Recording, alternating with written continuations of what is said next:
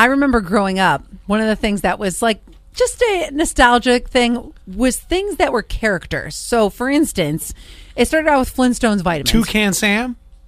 Toucan Sam, but like think of Tony like, the Tiger? Think of no. Think of like Flintstones vitamins that were in the shape of the Flintstones, right? Oh, yeah. Think of the I took them all the time as a kid. Remember the Mickey Mouse Parade popsicles?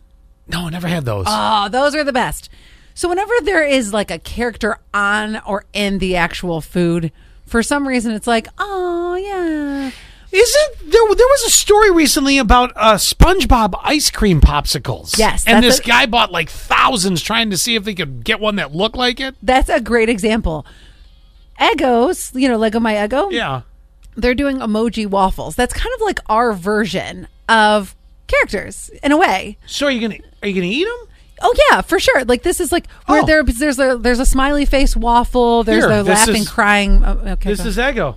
Eggo is launching a new waffle called the Eggoji waffle, and it's just like it sounds. Eggoji. It's an Eggo waffle with fun faces on it. Look, smiley face, there you go.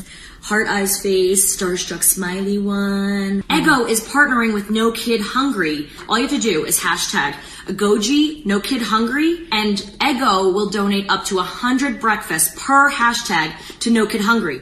Oh, that's sweet. Isn't it? Eggoji. Yeah. So you can look for those in grocery stores soon near you.